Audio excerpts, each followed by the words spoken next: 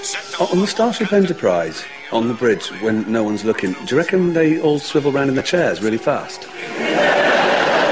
Yeah.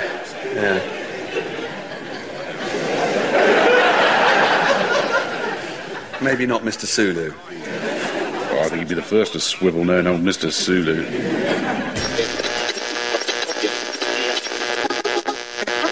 This is Waffle On Podcast.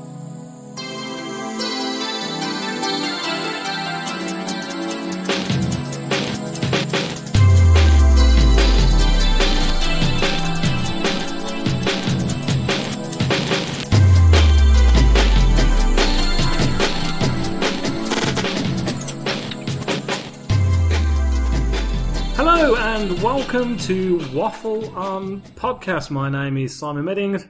And I'm Mark Kelly. And I love the way I always point to you. As if there's anyone else in here. I'm just there going, where's that finger going? Please be me. Please be me. I don't know where If am I pointing that I finger? just think it's going to be your middle digit. Okay, up yours or I'm off. Sacking me on air. That'd be a bit weird when you're in my flat. Yeah, exactly. I'd have to go Get out of your outside. flat. He's in there, Emma. He's in there doing something. Oh dear, mate. Welcome back to the show. And on this episode, what are we talking about, Cal? We're talking about men behaving badly. And this was one of your ideas, was it not? It was, because it's one of our stream of consciousness when we're doing about the Odd Couple, wasn't it? And it's, you know, there is, as we'll go into it, there's similarities and then there's not between the Odd Couple, isn't there? Yeah, definitely. And there's bits, and obviously, as I said, it is the archetype thing that is two men together who are a bit different in a flat, but it's a bit different. But not in that way. Not in that way, but it's just a bit different with them two as we're going on. Yeah, exactly. So before we crack on, let's do a little bit of stuff, housekeeping and all that jazz. We've got a couple of more reviews on iTunes, which I only noticed today at work. Oh. So I've quickly photographed it on my phone before turning my phone off. So we're just going to go. This is from Andrew Donaldson. Andrew Donaldson 62. This is. He's 62? No, it's just his name. I was going to say, I thought, pretty honest. And hi lads, I'm new to the podcast world and really enjoying your podcast. It was good to listen to the latest podcast, The Odd Couple, as I only watched the film a few weeks ago. Any chance of you doing Till Death Us Do Part? What a great show that was. Just making my way through the rest of your podcast. Some great stuff. Keep up the good work. Carl, Till Death Us Do Part. I didn't really watch Till Death Us Do Part. Well, I know Citizen in Elf. We're gonna. But I don't know. It is Till Death Do Us Part. We're going to throw that in the programs of the 1970s. You don't get repeated, aren't they? That's that one, because that's what you're also going to throw in. Some others do have. No, we're not. So we're going to throw in. You were talking about this, right? Yeah. The one with Windsor Davis. Never the Twine. Not Never the Twine with Donaldson. Strange thing about Donaldson. I was down there. Sorry about this, ladies and gentlemen. I'm a huge fan of Des Island Discs. Yeah. And a few years ago, Roy Plumley, who was the creator and original broadcaster of Des Island Discs, when he passed away, the BBC couldn't use the archives because he created it. But over the past year, they've now negotiated with his family. So all the archives of Desert Island Discs are on from 1951. There's only 4 episodes from 51 and there's 55. And I started listening to them today. And the reason why I've gone off of those is because Donald Sinden is actually on one of them from about 1970. So, can I just say, before we started this podcast off, listeners, you just said to me, let's try not go off tact. Really, casting aspersions about me. And I've only been doing it 5 minutes and he's gone off on one. Kettle, black, if ever the bloody was. Well, you thought of Donald Sinden. I didn't say, I guessed it might have been Never the Twine. You mentioned Donald Sinden. No, it was... He's your new bloody Frost, isn't he? It ain't half up, Mum. It ain't half up, Mum. Yeah. You know. The one that's seen as racist now. Yeah, because was it Michael Benton? No, not Michael. Michael Bates. Who dressed up as an Indian. Even though there's Indian people in it who found it. And he was also Indian? Yeah. Like yes, there was. So we're probably going to throw that into the podcast about 70s programs we can't do, along with Love Thy Neighbour and the other blatantly racist one that we can't quite remember. So, Mind Your Language. You got all that Mind Your Language and... loads of them around. Yeah, which is going to be more of a research fact-finding podcast, isn't it? Because we don't really remember an awful lot. Do you know there was even a pilot made of with Hitler moving next door to a bloke in New York? True. There's a pilot made, and it's supposed to be one of the most sought-after TV programs on the internet. True. It was a British pilot where Hitler survived the war and went to New York. And moved in next door. Did he live And it was in a called My predominantly Neighbour. Jewish No, it neighbourhood? was called My Neighbour, Adolf. This is a true thing. If anyone wants to look for it. Have you seen that program that's going on Channel 4? Apparently it's just the series 2 of about the Jewish thing. Was it something like what was the one about the gypsies? What was that? Oh, the My Gypsy. My Great Kosher Wedding. Yeah. So what's going on? He does look quite funny though. I know. And I'm sorry to be. This is seriously not meant to be an anti-Semitic remark, but there is something quite funny about watching Jews dance. No, their dancing is funny. Because it is really funny. crazy. No wonder. Oh, it's like Borat dancing, isn't it? He's a bit like Borat dancing. It is indeed. Anyway, thank you for that review there, Andrew Donaldson. Number 62. The next one is from Dagenham Legend. I want to know why they're a legend. Is he a porn star, do you think? I don't know. But their title is Brummie-tastic. Okay. Stumbled across this great podcast via the Scuttercast. Some excellent episodes. Okay. Oh, just, oh, At least he's honest, though. At least he's honest. We'd agree, wouldn't we? Give us 5 stars. Yeah, to be fair, yeah. One for you here, though, Cal. Looking forward to US cop shows like Monk and Columbo. Oh, this is for me. There you go. He never mentioned Ironside, but I'll let him off for that. He mentioned mentioned Ironside's. You know what? I found on Spotify the other day that I can get loads of TV features. Although I won't get them from the site where I normally get my own my songs. I own them, obviously, these theme tunes. But they're done by terrible orchestras. So like someone did the Ducky theme tune and it's like dun, dun, dun, dun, dun, dun, and I played the Ironside thing. It's not catchy enough for me to put it on the podcast. I'm sorry. No, it's not the most memorable. Like I said, he's the one cop you want to be chased by with me. The only one you want to be chased by with him is Cannon, because he was a right fat git. But come after me. I'm walking away really quickly. Oh, brilliant. And this last one by Tartan Jeff. These are the Scottish. There's Donaldson and now Tartan Jeff. And Dagenham Levin. Yeah. Who's, you'll like this now. Go on in. A listener. This is a person who's caught onto our joke. Well, not our jokes, but our repetitive syndrome. His title for this review, Waffly Versatile. Oh, that's very good. That is Waffly. That's the advert, isn't it? That's what gets up. No. Every bloody podcast you think that. We're not sponsored by them. This is the fourth podcast in a row that you've done that. They ain't going to give you any waffles. Leave it. I'm low on waffles. I've had to get a brand because I can't afford. But good dear. I'm on their own. I'm on the same. You're on co-op zone. Yeah, that's it. So I need that sponsorship money to come rolling in. I need somewhere to put a fried egg. I'll tell you what. Look, let's start mentioning Apple then, because if someone sponsors us, we'll. Yeah, that's a good point. Yeah, that'll be all right. You'll get an Apple laptop and I'll get a load of waffles. Photo on our Waffle On page by Ashley Covington, friend of mine. I saw that, yeah. Waffle On shop down in... what did I sell? Was it They look like a fish restaurant. Anyway, Waffly Versatile by Tartan Jeff has this to say. Brilliant stuff, a variety of topics means there's something for everyone, and even if you are not that keen on the subject, it's presented in a manner that can't help but make it entertaining. Great work, fellas. P.S. It's not about waffles. Well, thank you there. That's very nice. Tartan Jeff. Thank you very much. And of course, we've got loads of stuff on our Facebook page. Please head over there. Even I've been involved in it lately, haven't I? Yes. I nearly thought you were somebody else. I know. Yeah. And of course, and we should thank as well, we've got a couple of people as well to thank. Josh O'Renwick. Hopefully I got your name, but Josh, who sent us a nice email regarding your T-shirt. Thank you, Josh. For the offer. I will get back to him when it's. No, don't jump the gun. Oh yeah. Don't jump the gun. Look here, you can't wait. I know, I can't wait. Josh sent us an email offering to queue up an extortion amount of time to go and get the. I know then. Josh, he's got his own studios. Josh Studios. And thank you, Josh. Really nice. If you sent us a voice message as well, but we do have the T-shirt. The T-shirt has been paid for. The T-shirt has been posted by Mr. Timothy King Eyes at Linsko. And a picture might be on the next podcast. Yes. So Tim, not just me, obviously with the T-shirt. Yeah, I'm just with my top off. You're going to wear your Mexican mask? Oh yeah, now you're stirring things in my brain. You should wear I've got to create Mexican an mask. outfit. What? The T-shirt Tim's got, and your dressing gown. Yeah, but I've also got some Skull and Crossbones Tanga pants as well. For God's sake. Well, listeners, if you really want this photograph to come on, please leave a message on our Facebook page about that. So thank you, Tim, for sorting that out, and most kind of you. So, Cal, on to our main subject. And what do we do before we always talk about it? We play the theme tune.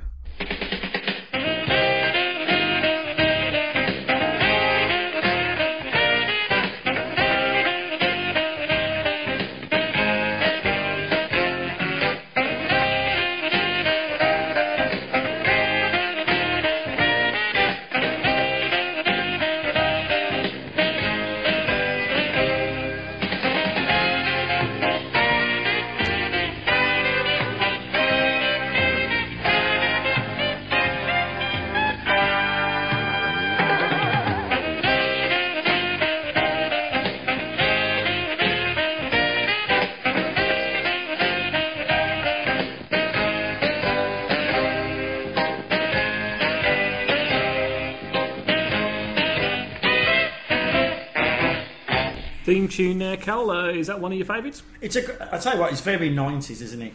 It is a little bit, isn't it? It really is, all the sax and you just.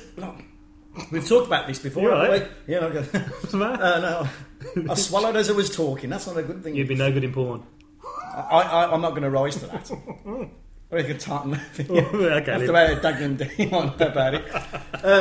No, because we can't guess, but everyone's going to think now. They've got a porn star listening to the He's probably there listening to this thinking, hey! You see, you'd be sexy, so that could have been a woman. That's a good point, actually. Dagenham legend. Yeah. Could have been. So anyway, let's go back to the theme tune. Okay. Because we're going off, remember. I was thinking, you just don't get theme tunes like that anymore. It's like they've gone really. It's like I was thinking episodes. I think episodes is a rubbish beginning.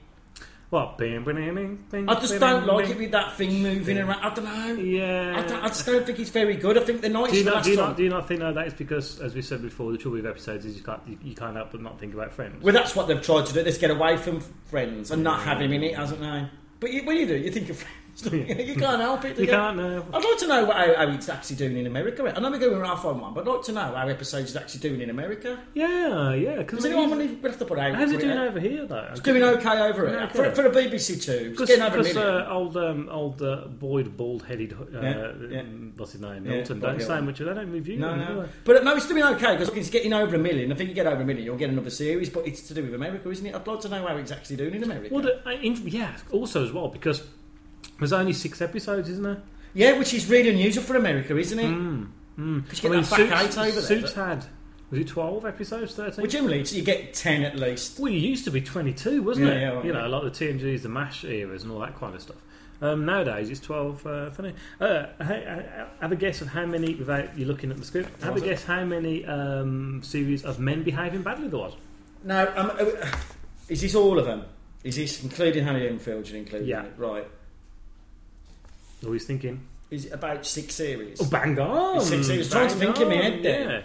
Yeah. So it was created by Simon Nye, also written by him, directed by Martin Dennis. For some reason, when I looked at that, I thought it said Les Dennis, and starred Martin Clunes, Leslie Ash, Carolyn Quinton, Neil Morrissey, Valerie Minniff, Ian Lindsay, and of course Harry Enfield. There were 6 series, 42 episodes produced by Hartswood Films, 30 minutes in length. It originally was on ITV and then, of course, on BBC, and it ran from the 18th of February 1992 to the 28th of December 1998. Now, did you...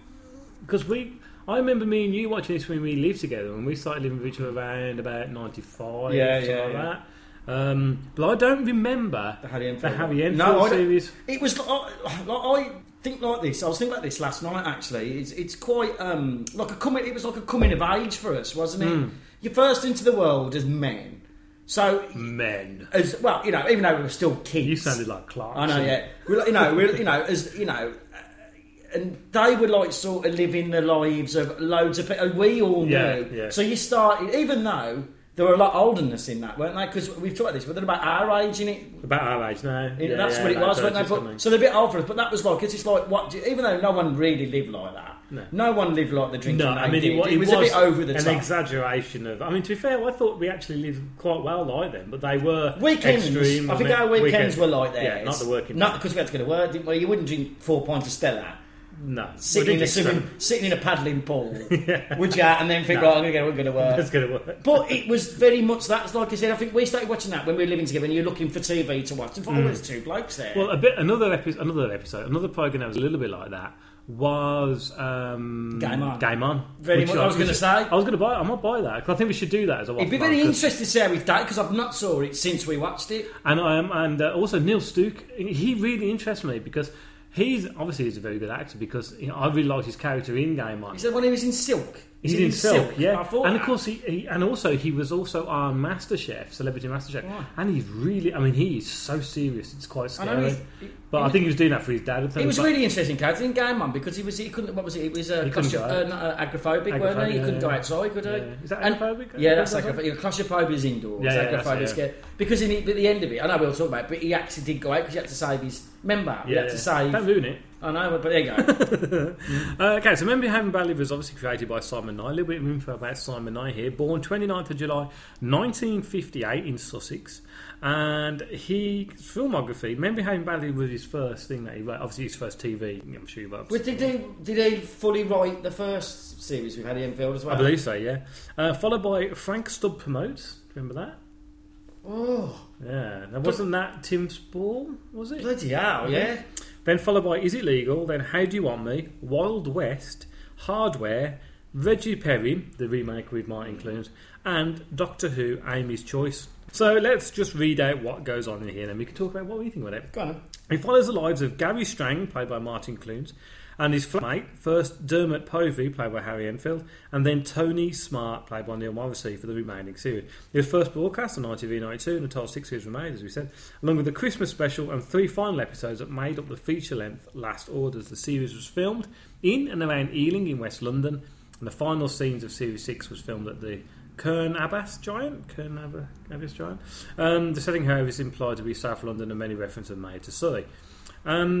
It was produced by Hartswood Films and Thames Television, co-produced the first 2 series for ITV. They also assisted with production for the 3rd series that aired on the BBC. Now, after being moved to post-Watershed slot on BBC One, Men Behaving Badly became highly successful, and it was voted the best sitcom in the BBC's history at the corporation's 60th anniversary celebrations in 1996. Interesting. It also came 16th in the Britain's Best Sitcom poll, commissioned in 2004 on BBC Two. So won the Grand Comedy Awards Best ITV Comedy, ironically, and the first National Television Award for Situation Comedy. It's well known for its slightly political incorrectness and laddism, which is where that name kind of like was coined from.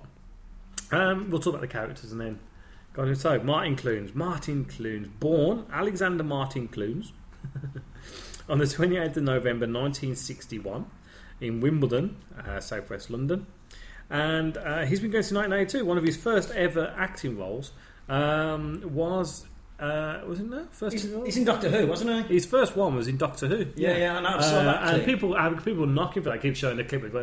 He's really good in that episode. He really is. He was in An Evening with Gary Lineker. If you remember that, I do remember that. That's where it was the Paul Merton, wasn't it? It was in the world. Yeah, it was in the football World Cup, wasn't it? Yeah. He was in Staggered, which he starred and directed. Yes, I rather like that. Yeah, that's one of them films. It starts off really funny and it goes really dark by then. It's quite dark, isn't it? Because he doesn't want to get married. Does he? That's what it's all about, you know. Hunting Venus, The Booze Cruise, Saving Grace, which I really quite like. He was in an episode of Jeeves and Buster in 1998. He was featured in Sweet Revenge and appeared as Richard Burbage in the Oscar-winning film Shakespeare in Love. Now he plays Gary Strang. Gary operates a security sales office with 2 old-fashioned middle-aged subordinates. He also owns the flat that he and flatmate Tony occupy. Gary is a man in his 30s and enjoys talks of girls and enjoys his liquor and perpetual childhood with, of course, his best friend Tony. Gary on occasions makes a fool of himself, foolishness that is quickly exploited by his girlfriend Dorothy, and despite his stereotypical masculinity at heart, Gary is a gentle soul and does love Dorothy. Cal, your views on Gary Strang? Now I always, we'll go on to Tony in a minute. It's very difficult, but Gary's a very complex character in this because I always thought this because, like you said, that is the main thing about it. He really wanted to be a bad boy, doesn't he? Yeah. That's what he wants to be, but he's a complete wimp, isn't he? And the thing is, he's not that laddie, really.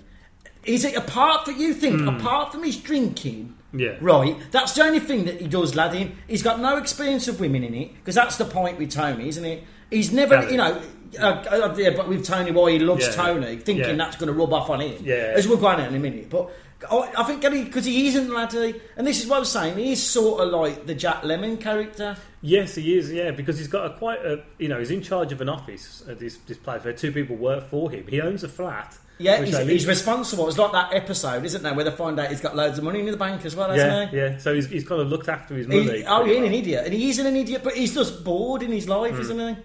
We can understand this. When you've done crap job for a long time, you just get bored, don't you? So what do? You look for boozing and...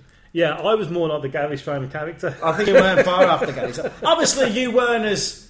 Because the thing with him, the one negative thing about Gary's character is he wasn't the most sympathetic, was he? No, and that's his big That's his downfall, That's isn't his he? He doesn't Achilles really heel. give a shit about anyone else, does No, he? no. He does about Dorothy, but But then, even then, though, that goes back on him because she ends up sleeping with somebody else. when there's that scene, he where she's going to get married to someone else, isn't Yeah, she? because he claps off with other people, didn't he? And then she does. No, there's that brilliant episode where him and Tony are following around or everywhere, and they're like a secret agent, and then he thinks he's got one over on her, and she goes, "No, you're talking. I'm sleeping with." It's the doctor, isn't and it's it? actually quite. Yeah, it is because he realises then that he's an idiot. Because that's the thing with his character in it. You watch it, you're thinking, "You're an idiot. What did you do that for?" Because he doesn't always treat Tony the best, does he? No. I mean, that scene that you just brought up, actually, I'm just thinking about it because he's got the scene on the slideshow. He's got the slideshow, and he mate. goes, and this is the person Yeah. I think you've been seeing, and she takes the point. He's got a pointer, hasn't he, as well? Which is like, and he goes, if you notice that A has got his hand on B's backside, that is because they're gay. I'm sleeping with C. Yeah. And it's the look on his face. Yeah, and he it's knows. so well done because it's sort of like thinking of, she's sleeping with someone. Yeah. And you then realise that he's going to lose everything. And it's quite... I think this, at that age, your 30s, you know, especially for men, I think, you're coming before your midlife crisis, you start thinking, we've talked about it before, don't we?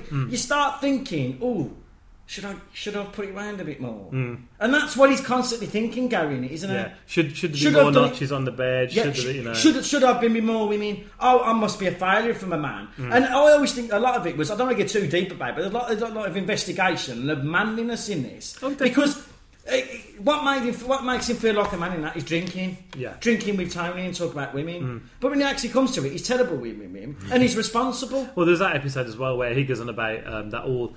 Deborah, who's the one that Tony fancies, ends up going to college, doesn't he? And all those college kids come round and they go, they're off to rave, so they go to they set up their own rave thing in the pub, and he does that really embarrassing dancing, and it is dad dancing. He's old before his time, really, isn't he?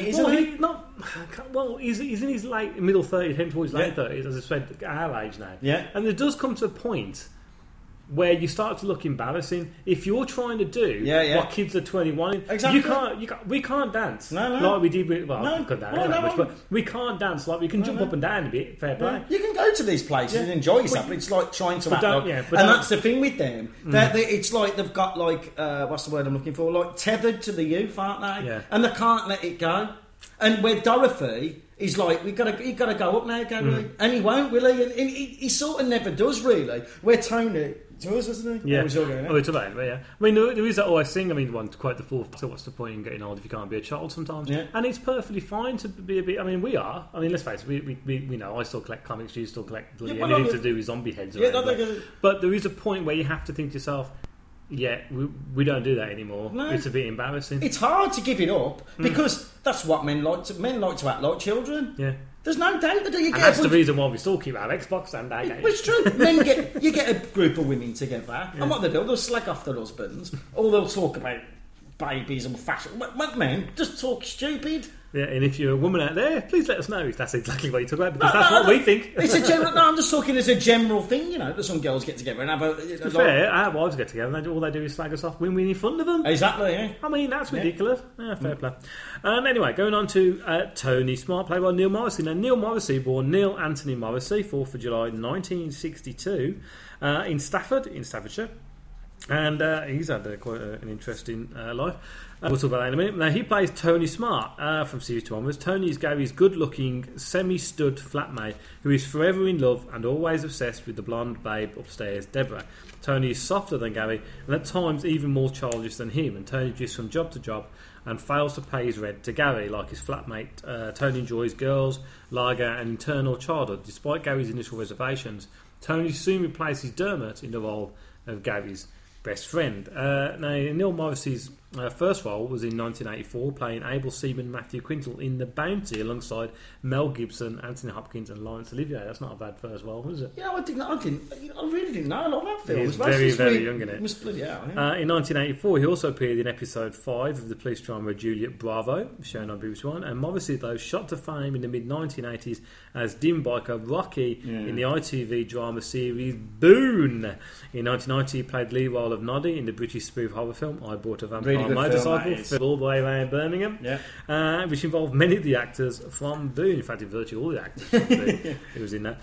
So, Cal, Tony. Now, again, now, I always think with Tony, he's the classic. It's like Emma says. I was talking to my wife about this last night. I said, she's going, I didn't like it. Well, he was a very bloke. It's a very much. He was a very bloke. And he goes, I couldn't say it because of Tony. I said, why? I said, he's like every mate has got the irritating mate. Yeah, I suppose that is true. It's true, isn't it? Yeah. Because what Nick Frost played on with Simon Pegg, wasn't it? Yeah. In Spaced.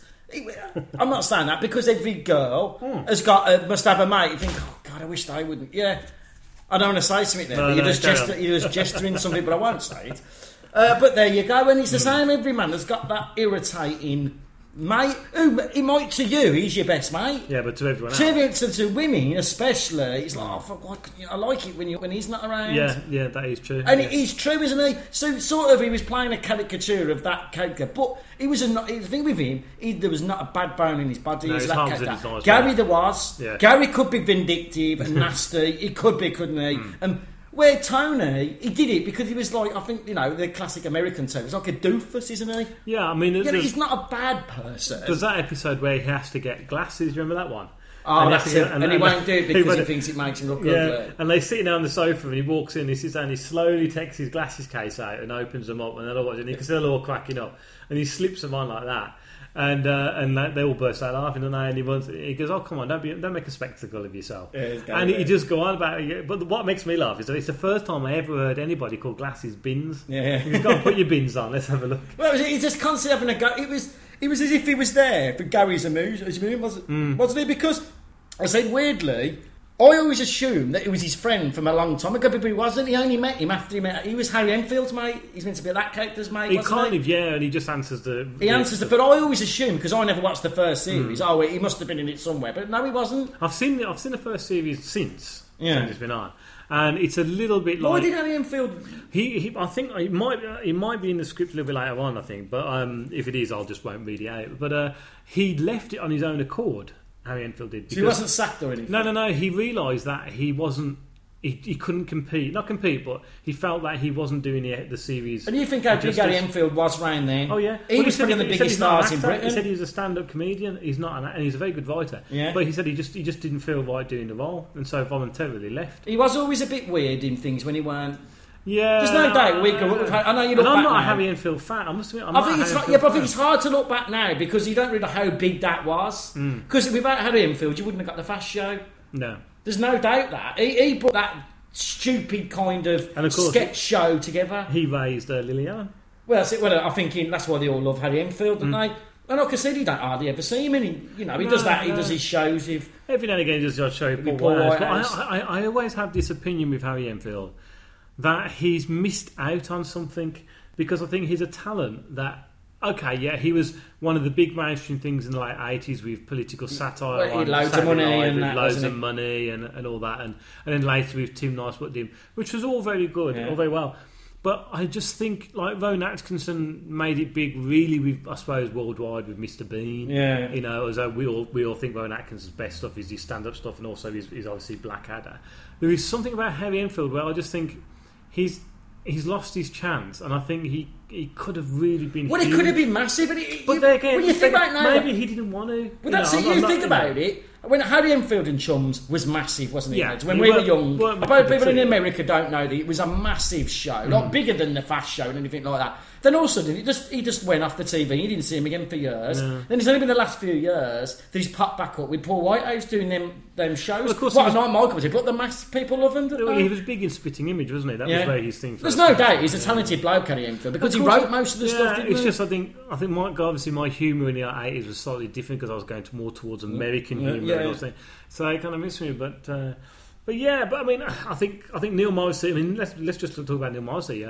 His own private life has been very troubled. He's a really interesting character. Yeah, he was brought up in a borstal, sorry, a children's home, and he ended up, really sorting his own life out in quite harsh means, I mean, but he's lived his life through the media, because there was the Amanda Holden thing and Les Dennis, weren't there? Well, he got I know people say, you shouldn't talk about that, but that is a big part of Neil Morrissey. That happened. He was going out with a woman called Elizabeth Carling in '91. His space was Amanda Noir, 1987 to 1991 divorce, and he saw Elizabeth Carling in '91, and then was with Amanda Holden in 2000, which of course resulted in the breakup of her marriage to.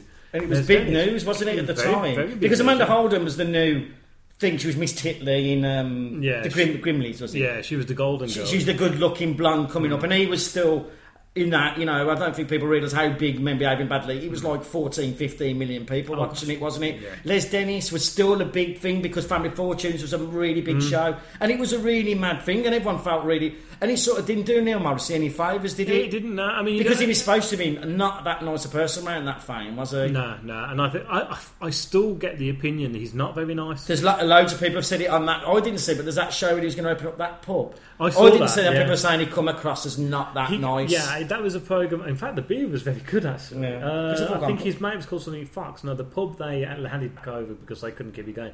And they did the cardinal sin was that if you're going to do real, I do know I now do another podcast called Dibblecast, but you have to appreciate your customer. If you go to a country village where they've always had the pub and you take it over, you have to listen to those people because that's your customer. Yeah. And turning it around and if you're going to bring food, that's fine. But don't they escalated the beer prices and nobody went. Yeah, you can't do that to village pubs. You can't. It's a cardinal sin. And yet he did. The other guy, the I can't remember his name. I'm sure it's somebody Fox, but he was the kind of chef, the guy who knew it all. He came across all right. But Neil Morrissey, he was busy off doing Waterloo Road at that point. Yeah. But he came across as a bit of a prima donna, a bit of a I don't want to get my nails dirty kind of thing, And he didn't come across too right. But I mean, he didn't care. I mean, he is as he is, Yeah. I think in the same way though. There was like Martin Clunes when he was young. He went for a stage where he was playing up and he stopped it, didn't he? Moved out of London. Yeah, but there was I think that was his wife. There was lots of rumours about Martin Clunes. He's supposed to be a bit of an arsehole. But look, a lot of people would be when they first got loads of money. Of course, yeah. There's no doubt he liked going out. Let's put it like that, didn't he? He's famous for it, right? But he stopped it, didn't he? I think he realised that I'm not going to be liked in the industry. And you think of Martin Clunes' career, it's probably not gone up, but you think of everything he's done since has been big. Well, Martin Clunes was married to Lucy Aston from 1990 to 1997, divorced. Yeah. And then Philippa Braithwaite, 97 to present, who I think was the person who really got him on the straight and narrow. Yeah. Martin Clunes' career has rocketed skywards. I mean, he's most well known now for... He does a lot of documentaries as well, doesn't he? Because he loves the going... lemurs and the lemurs. The horsepower one. And the horse... Yeah, which is actually... I mean, not Michael. He's got a dog's one, hasn't he? Yeah. But also, he's most well known for playing Doc Martin. Yes, I don't watch that, but that is massive, isn't it? The character Doc Martin actually came from the film Saving Grace. The Bill Bailey bit, which is always... it's very good, that is. But and I quite like... I never wanted to get into Doc Martin. I didn't really want to watch it. It's not my kind of... Sunday night. But my wife turned around and I sat down and watched it. And you know what? I really enjoyed it. I think they've gone as far as they can with it now. I think he knows that himself. Yeah, it's a nice scene. But I really want... And now he's doing the Admiral adverts, playing Martin Clunes, I think, really. And like I said... And I know, because it's weird, isn't it? Because every time he comes on, people talk about Matt, and he's not bothered. He said they might do it. Well, yes. I read an interview with him on the back of the Radio Times last week, and he was saying, "Do you think you'll do Men Behaving?" He goes, "Honestly, no, because we've all moved on. It's the age now, isn't it? He said, it's the age. It's a bit like the reason why Whitman and Adrian Emerson stopped doing Bottom was because the fact that they're in their late 40s, early 50s now, and smacking someone over the head with a frying pan is all very well and good, but it's still got to have that essence of believability. As well as and Leslie Ash. Lixman Staley looks a bit weird these days. She doesn't look as bad now. No, but it's going to be quite hard to explain why looking like that. Carolyn Quinton had a breakdown, didn't she? Let's go on to sorry, I'm jumping ahead. Sorry. Now, Dorothy Martin, stroke Dorothy Bishop, played by Carolyn Quinton. Dorothy is Gary's sharp-tongued girlfriend who's a nurse. She lives with her parents due to the fact that her mother threatens to kill herself if she moves out. Dorothy loves Gary, however, his immaturity and other aspects of his character cause the pair to occasionally drift apart. Dorothy is not always treated satisfactorily by Gary, being lied to and then occasionally cheated on. She doesn't hesitate to get her revenge by humiliating Gary and cheating on him herself, though Dorothy's surname is not mentioned in dialogue. In early episodes of the series, Dorothy's name badge shows it is to be Martin. This is later changed to Bishop in the later series. Now, Caroline Quinton was most well known to a certain degree of being married to Paul Merton until their Merton's initial breakdown, and also then Quinton's breakup with Paul Merton. She was one of the key figures on Whose Line It Is Anyway. It's hard to remember that now. And of course the Gary Lineker. I remember in that as well. Yeah, I remember in that. Yeah. Not much else really. The recent thing has been that. Is it like playing a detective? Is it something like that? Should be on BBC Is she One? in that thing with Alan Davis? She was in the first series of Jonathan Creek. That's it, yeah. I never watched that. Yeah. No, I didn't. Oh, that's one of the things. That was on when we was at height of... the mid-90s, we weren't watching that. That was in that height of me behaving badly. Yeah, exactly. But yeah, no, I think she plays the role really well. And she really... I think Dorothy is a great character. And it's, again, really good to have... This programme could be really construed as a male-dominated programme. And it is to a certain degree, but... The role of Dorothy, mainly, is a very, very strong female character. I tell you, you just reading that, you think about it, you're going to read a bit about Leslie Ash now, you think all them 4 actors have all led really interesting lives. Yeah. That's what makes it. They're not bland comedians in that. No. They've all had issues with fame, sobriety, infidelity, mental. They've all had that, and I think that's what made it. People loved it so much because their lives are madder than the characters. Because in the characters, they all live quite normal lives. Yeah, and they all quite normal looking. I mean, and this exactly. Is no offence at all to Caroline. Actually, no, it's probably I should say it's a positive remark that Caroline Quinton looks like a normal looking woman. Well, that's it. Martin Clune's normal looking bloke. He's got big ears and that. With other things, and that's what's nice about this kind of program, where she's a very strong female character. Which was stronger than Gary. Stronger than all of them. She was the strongest character in the whole of it. And people bang on about, what's his name, Joss Whedon, writing about strong female characters. I'm sorry, Simon Nye was doing this early on, and he nailed it. It's been around. Oh god, yeah, definitely. Now, the other female character, Deborah Burton, played by Leslie Ash. Deborah is an attractive blonde woman, I suppose, who lives in the flat above. She was in the time, if it quadrophilia. Yeah, okay. Gary and Tony. Deborah works in a restaurant. Although partially attracted to Tony, his selfishness, immaturity and other aspects of his character push her away. Just as they begin to get close, Deborah is frequently changing her mind about Tony, a character she both loves and loathes simultaneously. Of course, that changed towards the end. Yeah. Which got a little bit... It's a bit like that Friends scenario. Exactly. It's like, what can we do with the characters? You might as well put them. I always think that was the cop-out with the end of it, the way it got... Was Leslie Ash, was Quadrophenia the first thing... I know she's been around for... She's been around. But no, that was the first thing, because I really thought, she's really gorgeous in that. And she does get it up the alleyway. That's not a euphemism. That's not a euphemism. Thank you very much.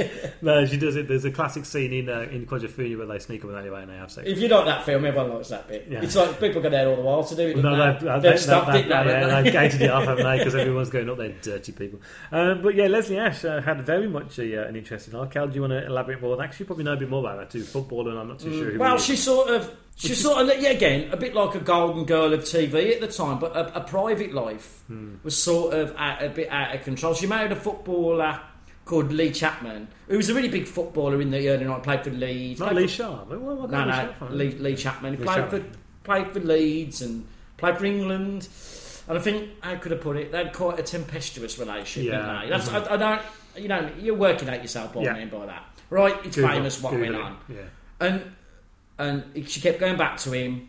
And then she started getting into the realms of plastic surgery. And this is where her career died because of that, didn't it?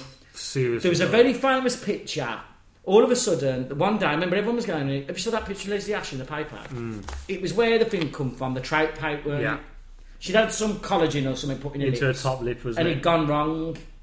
And she was never the same after that, was she? And that's all people talked about, and still do now. Before this come on, we talked about it, and what did you talk about? Oh, she looks a bit weird now. Yeah, well, she was, I think her... This was after men behaving badly. And she was in the bill. And there is a scene in the bill where you look, and she does look like someone's punched her straight in the face. Yeah. It's a shame, really. I mean, She looks a lot better now. I don't know whether they was able to reverse it or do something, because I know it had a bad effect on it. But you're right, it did ruin her career. And is she married to Lee Sharp now, is she? No, Lee Chapman. You saw Lee Chapman? I don't know if she's still with him, because after what went on... Well, she ended up... He was arrested, and then I don't know... But then she was also hospitalised because she nearly break her back. And apparently the excuse was that I was having rather frantic sex and fell off the bed. No, he'd obviously beat her up. We don't know that, but I think, you can read between the lines in it. Do you know what I mean? You're thinking, he's putting on to that. I like the way that, actually, as you said that, the screen on my computer went blank. It's like censoring me. But it's like, and this is the interesting thing. You think about that. That's 4 quite interesting lives they're actors. It is, isn't it, really? It really is. Dermot Povey, who was, of course, Harry Enfield in Series 1. We've already talked about Harry, but let's just talk about his character. Dermot is Gary's original flatmate, featured only in one series. Like Tony, Dermot is forever failing to pay his way at Gary's flat and desperately in love with Deborah. Dermot both lies and cheats in the attempt to garner success with Deborah. However, like Tony, he fails miserably. Now, Tony and Dermot are similar in character. Just a bit. Although Dermot is slightly more stressed and neurotic. He is only mentioned twice after his departure. The first to explain that he simply is not coming home, and the second in the first episode of Series 5 when Dorothy recalls him to Gary, in which he replies, "Did I tell you that he got a job at Euro Disney testing rides?" And that's the only time he's mentioned. Yeah, because, it's weird we were saying earlier that it went really big when it went to after post-Watershed. When you think about it, what was in post-Watershed in that? Yeah. Because, I think if that was on now, it probably gone at 8:30. That shows you how tastes have got broader. Because I suppose at the time, that was the first time we'd had a film, a TV programme, that encompassed, like, drinking culture. Like now, it's quite acceptable to be like that. But then I don't think it was at what? Blokes like getting really drunk and talking about women. Yeah, I think that's sort of like reversed itself slightly now, hasn't it? Where it's now gone from the lad culture to reverse into the like I said, it's such a big time. The football kind of like laddies. Well, you think, I always say this, it was you had Euro 96 where everyone went madly into football. Yeah. James Brown brought out Loaded. Yeah. And there's no doubt, whether you like that magazine or not, that changed the face of magazines. Because you had the first copy and everything of that. I think you still got it.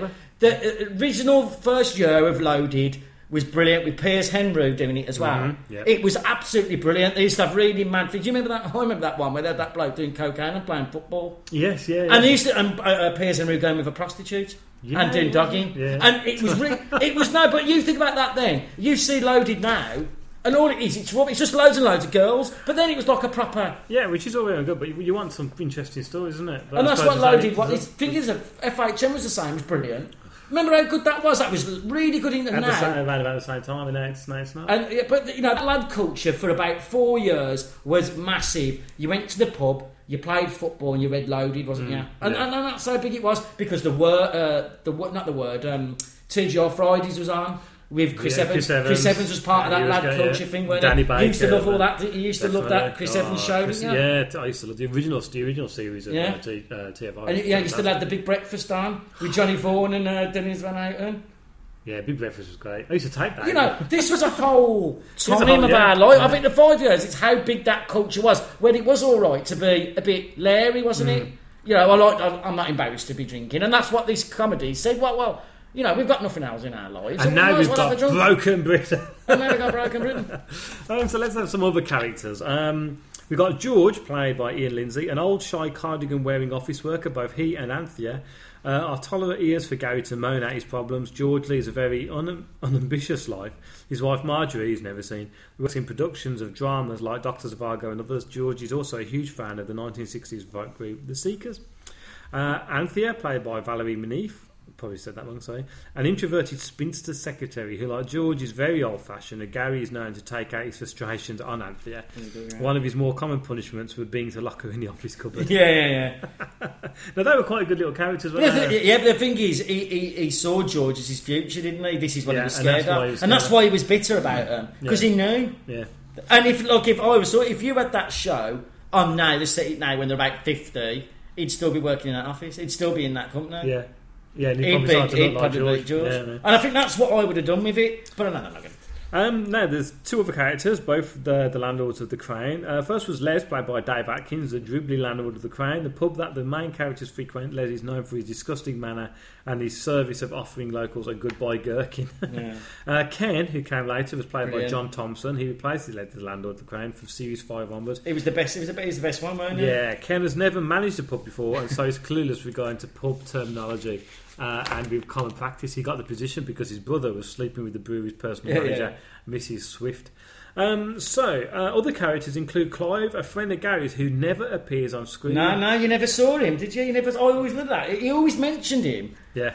Now, writer Simon Nye played the minor role of Clive in Series 6 wearing a bright green suit, because in the background. Also, Neville appears in Series 2 with Tony running the store adjacent to him. So he's not actually on screen, but you see him in the background wearing the green suit. Was he? You tell you what as well. I'm sure he was well when he was in the one. You remember when we Gary's wedding? Yeah. And there was someone filming it. Yeah, could be that, yeah. And there's that brilliant bit where he's filming up and he goes, "Can I have a lift?" He goes, "Get it, you tosser." And he's like running after and he's just on his own running and the other cars driving away. That is brilliant, That's a brilliant you tosser. That scene at the one where Gary he drives his car into that tree. Oh no, that's one of my favourite bits. That was on the other day, that's when he's trying to give up smoking, isn't he? And Tony's looking out the window for the binoculars and he sees him, doesn't he? And he says he goes and then just leg it. Just leg it. The way that might include is just pegging it. It's brilliant. Now, the show is based on Simon Nye's 1989 book of the same title. What? TV producer, Belle Virtue, came across the novel and tracked it down by it. Believing it was suited for television adaptation, Harry Enfield was then cast first and persuaded Martin Clunes that he should join the show. In 1994, the show went to the BBC and it aired for a further 4 series, and this is the reason why it became so successful. Now, there's some little bit of trivia and facts here I'll read for you, Cal. A brief sequence was included in Comic Relief 1997 titled Men Behaving Very Badly Indeed and featured a guest appearance by Kylie Minogue. Because he always talked about Kylie Minogue, didn't they? They were always talking about it. Although references to her were in the series, this sketch had her showing up at the flat with both Gary and Tony failing to recognise her. It was released on DVD as part of the 2002 VCR release Seriously Funny. Another brief appearance was for Comic Relief 1999, which showed a swinging 60s version of the show via recently discovered black and white footage known as The Naughty Boys. I didn't know that. Women Exercising Madly features the 4 main characters in the short scene at the start, while the main content is Debs and Dorothy taking part in a humorous exercise video, intercut with scenes from other series before the girls get home and collapse with exhaustion. After his departure from the show, a regular sketch in Harry Enfield's television programme featured the character of 1950s television presenter Mr. Chumley Warner. In one episode, he looks at the future of television, and among the envisaged programmes were one called Men Behaving Splendidly. That's quite a good little thing, isn't it? Clunes and Morrissey travelled to Australia to make and host star in the series Men Down Under, which featured them as themselves rather than as their characters exploring Aussie bloke culture. No, the thing is, there's Tenny a Penny of them on now, but there wasn't then, was there? Celebrities going to like a country. I'd quite like to that sounds watch quite that good, again, actually. Morrissey and Ash appeared together after the series ended, but using their real names in a series of advertisements for the national DIY chain Homebase. Well, that's how big them bloody characters, how big that was. And I think it's hard now because we haven't got. If there was a sitcom on there that got 14 million people, there just wouldn't be anymore, would there? No. Where you go to work and everyone had saw it. The last time, it weren't as big as Only Fools and Horses because in Britain it's just on its own. No. But it weren't far off. But I'd say for the age range it was at, it was the highest. It weren't as good as Only Fools and Horses. It just wasn't because I think towards the end. Well, it's not repeated, is it? No. Which is that's it. It's not weirdly I've been watching them. They've been repeating them on UK Gold, and towards the end you can see they're just sort of running out of ideas. There's that one episode where they're just sitting. I think you're going to put the clip on, aren't you? Oh, is that the Star Trek one? And it's like, they run out of ideas, haven't they? Yeah. And it's like, I know what you're saying, you want it to come back. I think it ended well, didn't it? Well, Tony grew up, didn't he? Tony grew up, he got a job as a postman. And I mean, we started off the actual podcast with the clip from about Mr. Sulu swilling around in his chair. Yeah. And if I do put the other clip in, it'll be already in here. How do you think they clean their windscreen? What, the big windscreen at the front? Yeah. Probably got a device. Yeah. Well, it's not likely you go on a long space trip and you get back and there's loads of midges stuck to your windscreen. Although there is space debris, isn't there? Yeah. What is that? Bits of old helmet. Little run over space creatures. When you get a dead space badger coming at your windscreen at warp factor 2, that's going to leave a nasty smear, isn't it? Space, the final frontier. Makes you think, eh? Wouldn't it be weird if it wasn't the final frontier? If there was space and space and space and space, space, and then suddenly, milk. Milk. Going on forever and ever. Then it would be milk, the final frontier.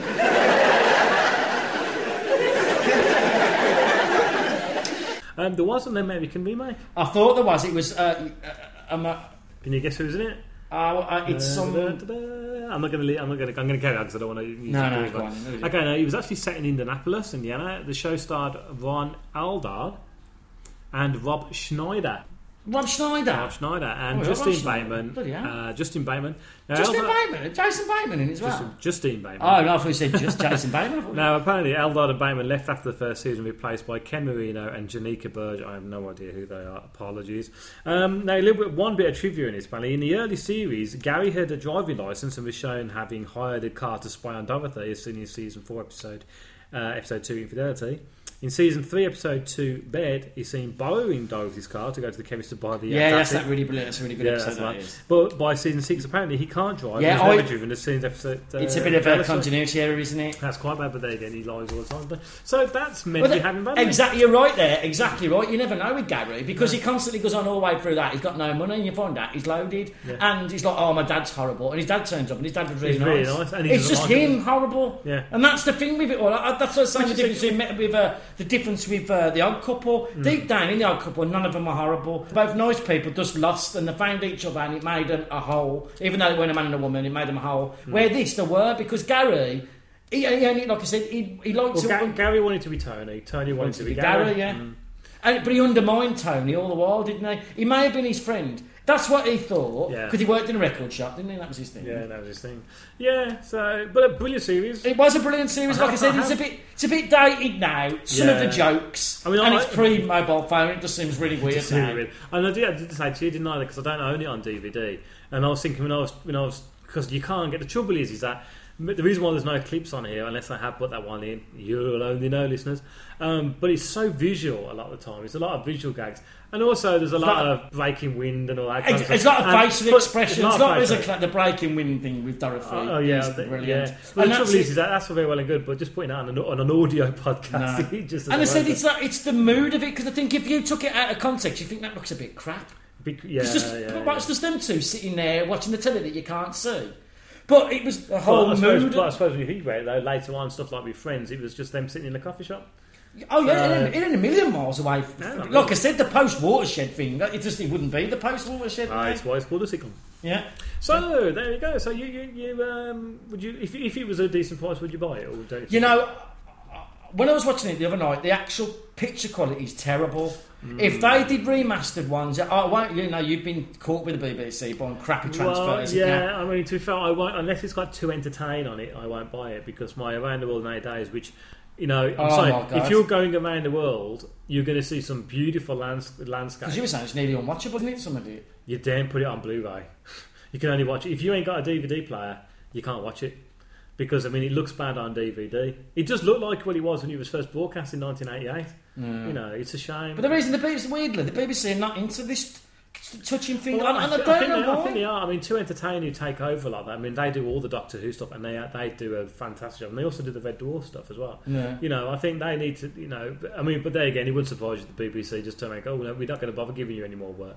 Which wouldn't surprise you. Because that's they don't. You think a comedy on BBC? What is it? I don't even know what it is anymore. Don't know. What big sitcom is around at the moment? My Family. Even though everyone hates it. Outnumbered. Outnumbered's the biggest, probably the biggest thing I've never. And that's not on at the moment. No, I understand. Like I said, if you look back in decades and thingy, right, you can always find a big sitcom in Britain. Loads of them, but at the moment, nothing. The last massive thing they had, I think, massive was The Office. Yeah, that was massive. A future podcast. We are going to do that, aren't we? We are going to do that. Would you like to tell the good listeners what we are doing on next? Ooh, it's one of our personal favourites. The next big one. Like I said, I was going to say to this earlier, my thing is horror films, and I've been itching to do a horror film, and we are going to do... I wouldn't say the daddy of all horrors, because it isn't the dad, but it was a film that me and you watched when we were young, and it sort of blew us away. It's called Bad Taste. It is Peter Jackson's Bad Taste from 1987, which took something like 4 years to film. It's a fantastic film, so if you do get the chance to go and watch it on Netflix or Love Film, probably not on Love Film. And all we can say is, if you're a fan of Peter Jackson, you're expecting Lord of the Rings... It's a very different. Well, this film was made with no money. Let's not talk about it because we don't know. But seriously, I mean, it is low budget without a shadow of a doubt. Brilliant. But when you look at the fact that he did all of his own sets and he built all of his own monsters in his oven in his mum and dad's house. It's groundbreaking. It's brilliant. It's brilliant. And it's funny. It's really funny. It is funny. So the next big waffle on will be about Bad Taste. There might be a mini waffle in between them. So again, listen to the blurb after this for getting in touch with us. Cal, thanks again for joining me on the show. I don't know why I say that because it's mine on your podcast. Thanks for being here. Yeah, cheers. We betrayed us on, not them horrible pants which you were threatening me at the beginning of the show. No. We'll see you all next month. Next month, whenever it comes out. Yeah. Take care. Cheerio.